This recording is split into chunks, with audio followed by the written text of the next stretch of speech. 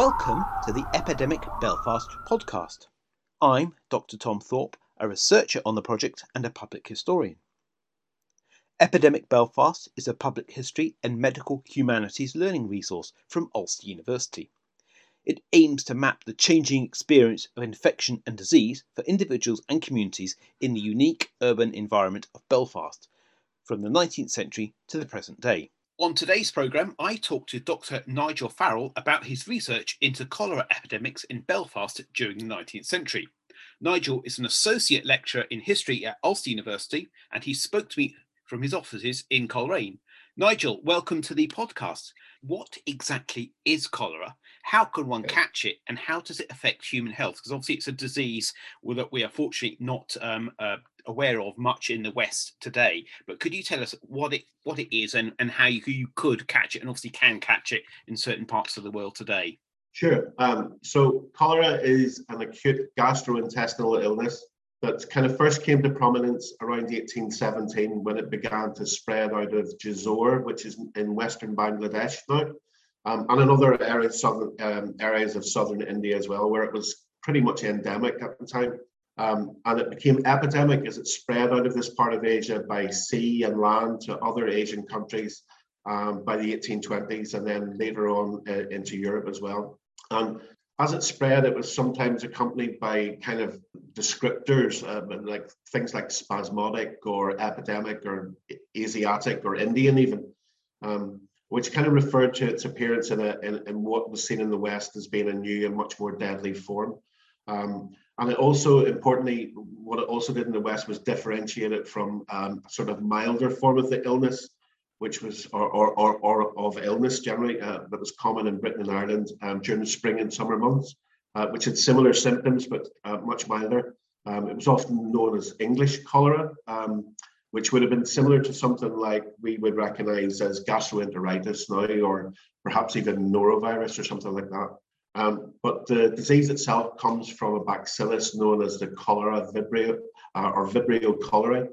And it's transmitted to people in a number of ways. You can get it from food or clothing occasionally, but most commonly it's transmitted by what's known as the oral fecal route, whereby the bacillus is ingested, normally by drinking water that's been contaminated by the feces of another cholera sufferer.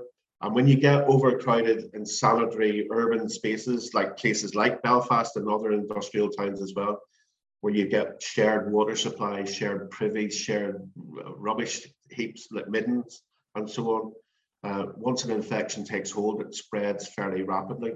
But what's really interesting about cholera, I find, is that to actually get or to become quite severely ill with it, you have to ingest quite a lot of the bacillus, because it needs to survive the acid environment of the stomach, where a lot of it's actually killed off before it moves into the small intestine. And when it moves in there, that's where the trouble starts. And when it takes hold in the small intestine, the symptoms are, well, they're remarkably fast acting and they're pretty horrific. So what it does, the bacteria produces a toxin in the small intestine, which causes it to produce a lot of water.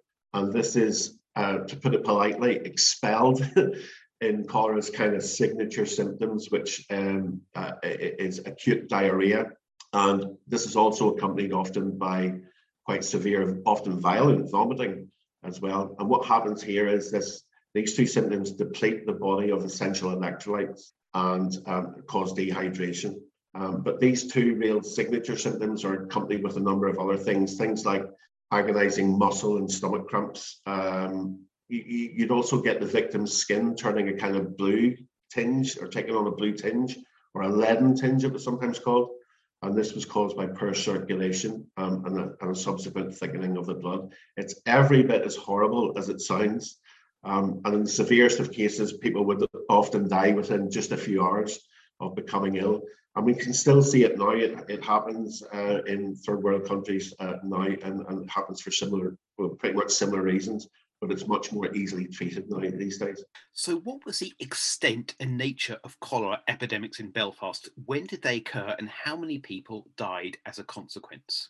Okay, so there were 4 epidemics in all. There was 1832, 1848, 49, 1854, 55, and another one in 1866. Now, generally speaking, they had decreasing levels of morbidity after mid-century, but mortality rates tend to rise in some cases.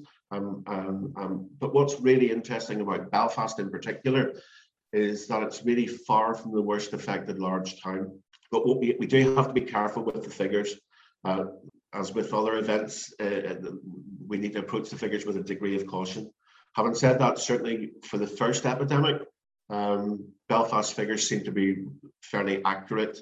Even contemporaries like William Wilde commented on them as being some of the most accurate in the country. So overall in Ireland, in the first epidemic, there were about 66,000 cases, over 25,000 deaths. The true figure will never be known. In Belfast, the Board of Health reports just over 2,800 cases. There are 418 deaths, which is a mortality rate of around about 15%. Now, if we compare this to somewhere like Dublin, it's about half. So Belfast is doing remarkably well. When we get to 1849, the rates increase, but this is something that's common everywhere that experiences cholera. Figures for Ireland are about 36,000 deaths, but again, the accuracy is not quite clear. But we certainly do see the rise in mortality evident in Belfast. Again, if we take the Belfast Board of Health figures as being fairly representative, there's a massive rise in cases, about 3,500 cases, and just under 1,200 deaths.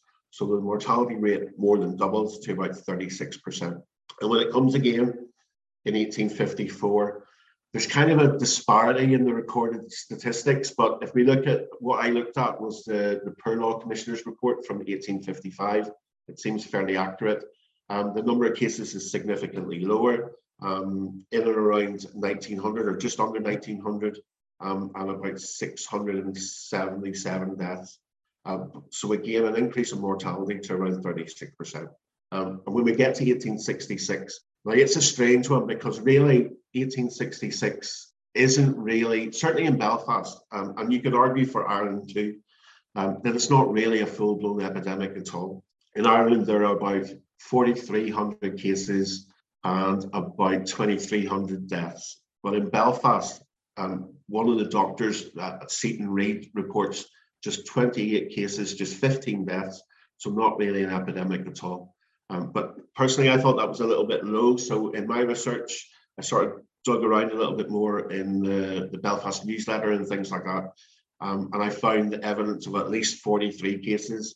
And also what was really significant was that there was a major attack of diarrhea reported in the town at that time as well, which results in around about 200 cases, a further 6 deaths. And sometimes cholera diagnoses are mixed up with diarrhea diagnoses, so the figures can get sort of scrambled together.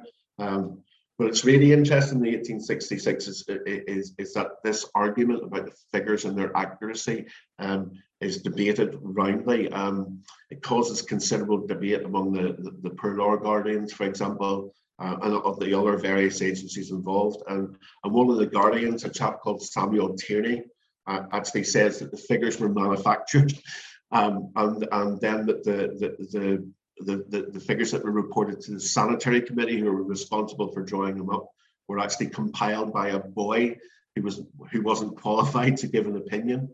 But my feeling is at this time, cholera's kind of Belfast seems to have benefited from being an unfortunate escapee, if you like, of where cholera can be sometimes sporadic. It can attack one place and not another. And I think Belfast was probably quite fortunate in 1866. And after this, cholera comes again on occasion, but never again at epidemic levels. So why did these epidemics break out in Belfast, and whom did they affect? Well, why is a kind of difficult one to answer. But my feeling is that because Belfast was a port town, shipping, well, trade, commerce, the movement of people in general has a lot to do with how cholera arrives in Ireland. There's also a really interesting debate about repatriated paupers in 1832. Now, these people are people who are sent back from areas of England and of Scotland where cholera had been prevalent. And the problem here is that they're provided sometimes with bundles of old clothes. And certainly cholera could have been, the bacillus could have been carried within them, but more than likely what happened was these people had cholera symptoms and had maybe hidden them. And they travelled back to Ireland on steam packet ships and on coal boats, things like that. And they arrive into ports like Bangor and Donaghadee, and they make their way into Belfast, or some of them do. And they it's really quite important, this, because about a week after their arrival, we actually see the first case of cholera in Belfast. And this happens in a place called Key Lane, which is a little narrow street very close to River Lagan. And it's a man called Bernard Murtaugh, who lives in a lodging house that's actually owned by his brother. And apparently there were two people who had come from Scotland who had stayed in the house during that previous week. And he dies very sadly, very quickly, after contracting cholera on the 29th of February, 1832, just 19 hours after becoming ill. And I think that later epidemics too also seem to have this connection to shipping and the movement of people and goods. So my feeling is that it mirrors what happens elsewhere globally, where cholera kind of follows the movement of people. And I think that's some trade, migration, things like that are some of the most significant factors.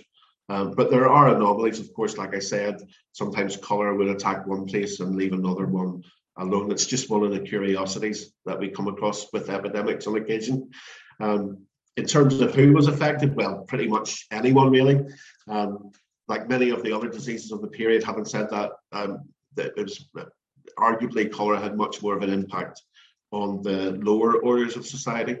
And this is again pretty much common everywhere that experienced an outbreak. So did a person's sort of living conditions, obviously that might be connected to their socioeconomic status, did their sort of the state of their housing and where they lived within Belfast increase the risk of infection? Yeah, I think so. And certainly everywhere it travelled, cholera became synonymous with poverty, with squalor, with neglect, and this was equally true of Belfast. But while, like I said, it was more prevalent in the localities of the poor, a higher socioeconomic status certainly was no guarantee of protection. Indeed, cholera was just as likely to visit the doorstep of the well-to-do as the less fortunate. And again, we see this in practice in Belfast and in other places too. And we see it among people who would have likely to have, even in professions, who would have came into contact with the poor and probably more importantly the sick. From at the lower end of the scale, people like lodging house owners, like Bernard Murtaugh's brother, to even just family members who are dealing with sick relatives or the bodies of the deceased as well. To at the other end of the scale, people like clergymen, people like doctors, and there are some really sad reports.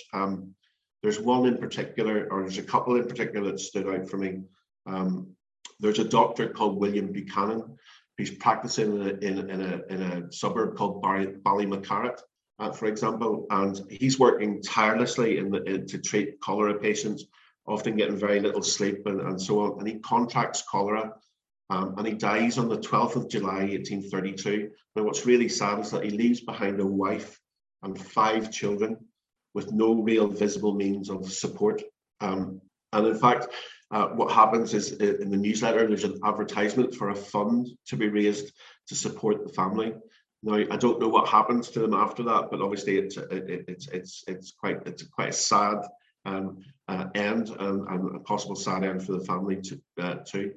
But probably most notable among cholera's wealthier victims was the banker, quite famous banker, William Tennant, who was said to be the richest man in Belfast at the time.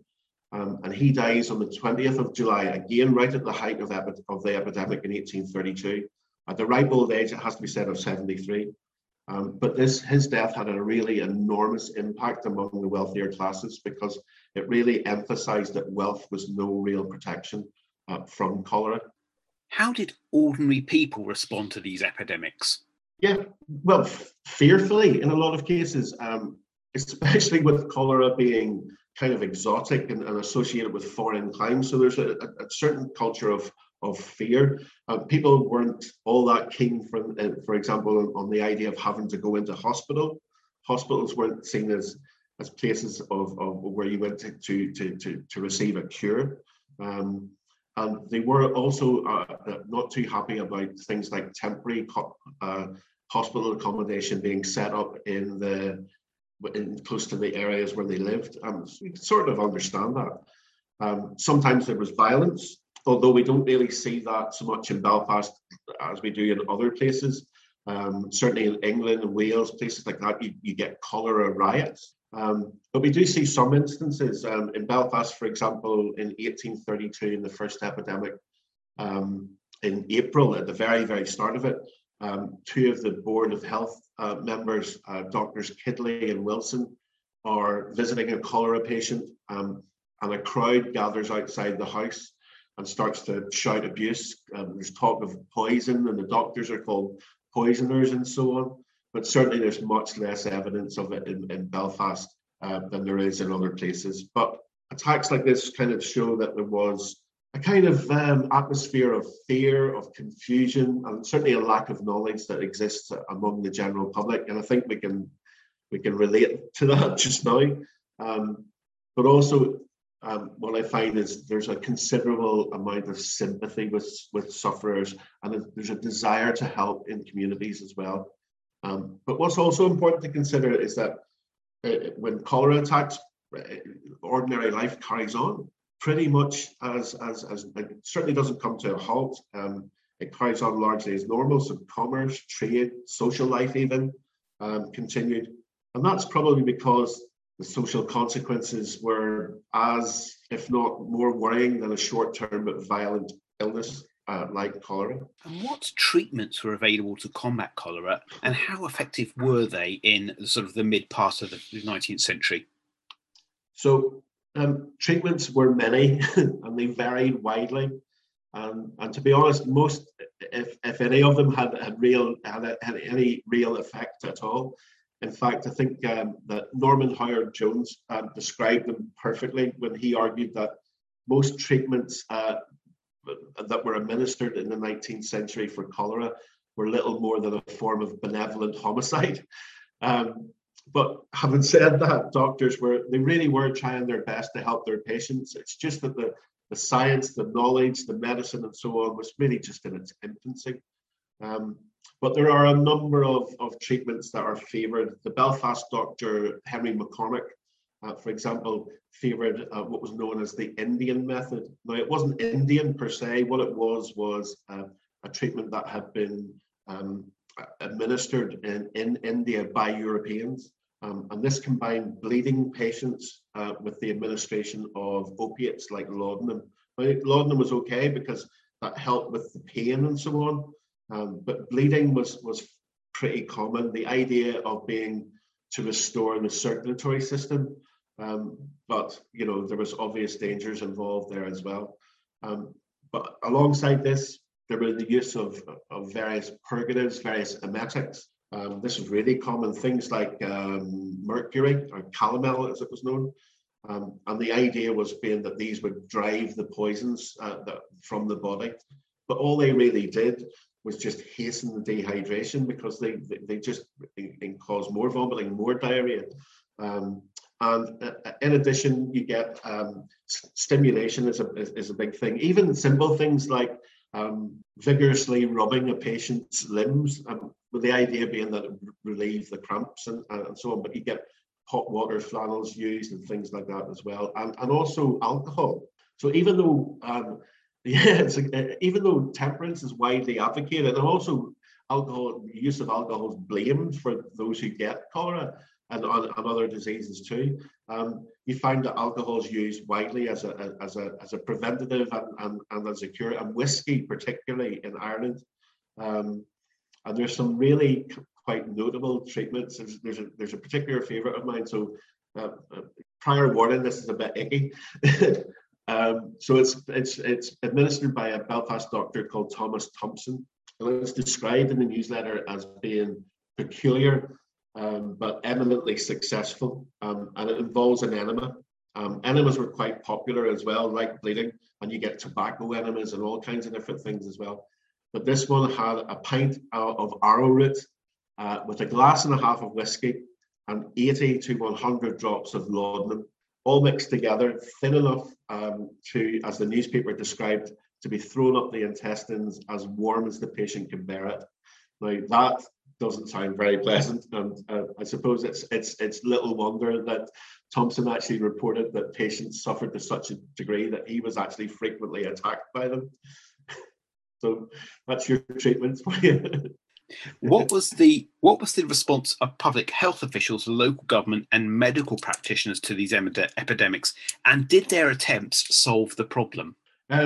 Like the treatments, public health responses were many and varied, and both in approach and indeed success as well. They didn't really solve the problem. That was helped much later on when you get better sanitation, better water supplies, and so on.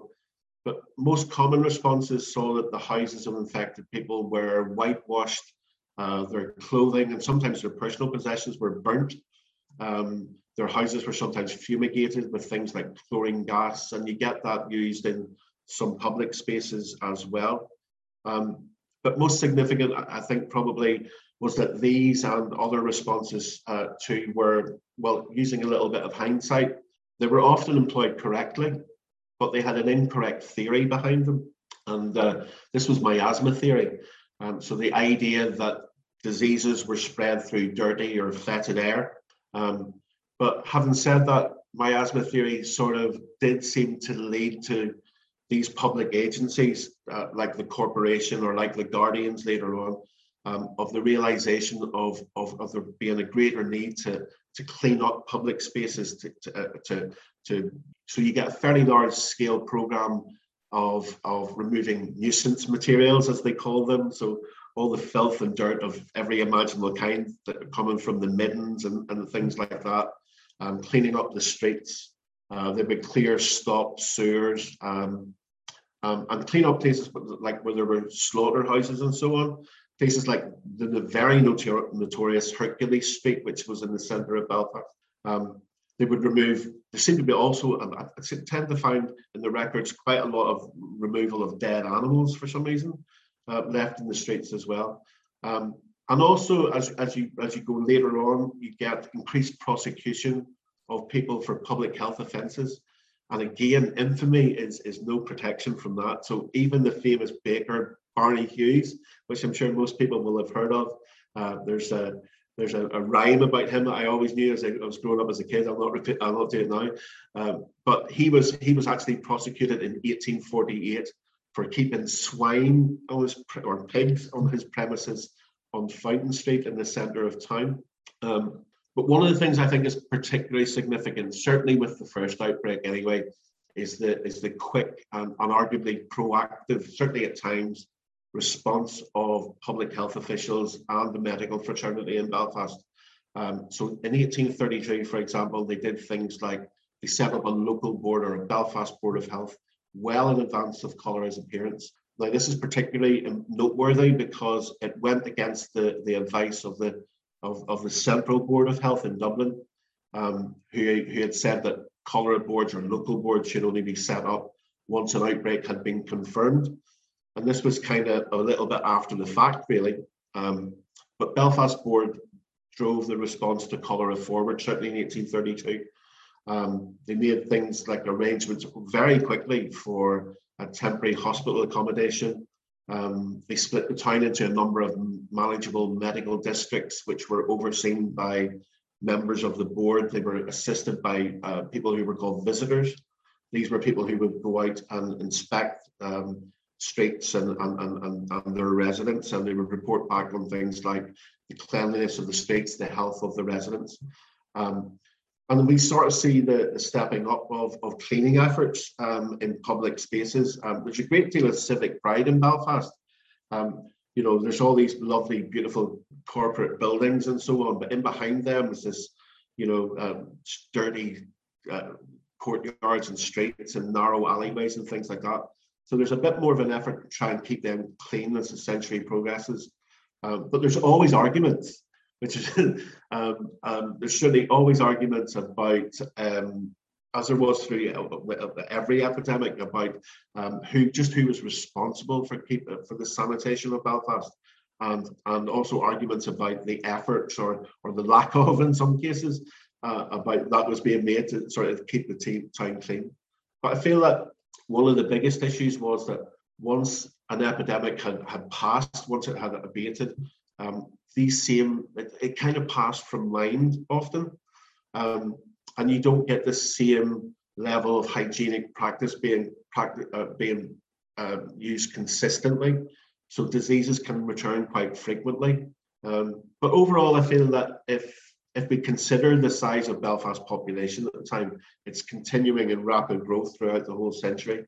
I think that people like public health officials, medical men, and everyone else who responded, people even right down like street cleaners or night soil men, considering the task that they faced, the limited knowledge and experience that they had, I think they did a fairly sterling job, and arguably they prevented much larger scale mortality in Belfast that was experienced in other towns and cities globally, certainly in Europe. My final question, Nigel, is where can people find out more about your work? Okay, well, there are a number of things about cholera epidemics. My PhD is obviously available in the library at Korean University, but it's also in the British Library's e-theses catalogue, which will be much more accessible for people. I also have a blog post, which is on the Centre for the History of Medicine in Ireland website, which is from a few years back. And also, there's a number of other things that are out there just now. Gillian Allman from Queen's has recently did a piece for History Ireland, I think just in 2020, that's available now publicly. There are also some other bits and pieces on the Belfast City Council website, the Belfast Poorhouse website. I've done a little bit as well. And I feel there's also lots of further investigation that can be undertaken using the massive array of sources of primary material that's available in places like the Public Record Office and other repositories too. I think really what I've done is just really just scratch the surface so much, and there's so many other directions that I feel could be explored in terms of cholera and certainly other epidemics in 19th century Belfast and further on as well. Nigel, thank you very much for your time. Thank you, Tom. Thank you for listening to this episode of Epidemic Belfast. For more information and to read articles related to today's episode, as well as other ones in the series, you can visit our website www.epidemic-belfast.com.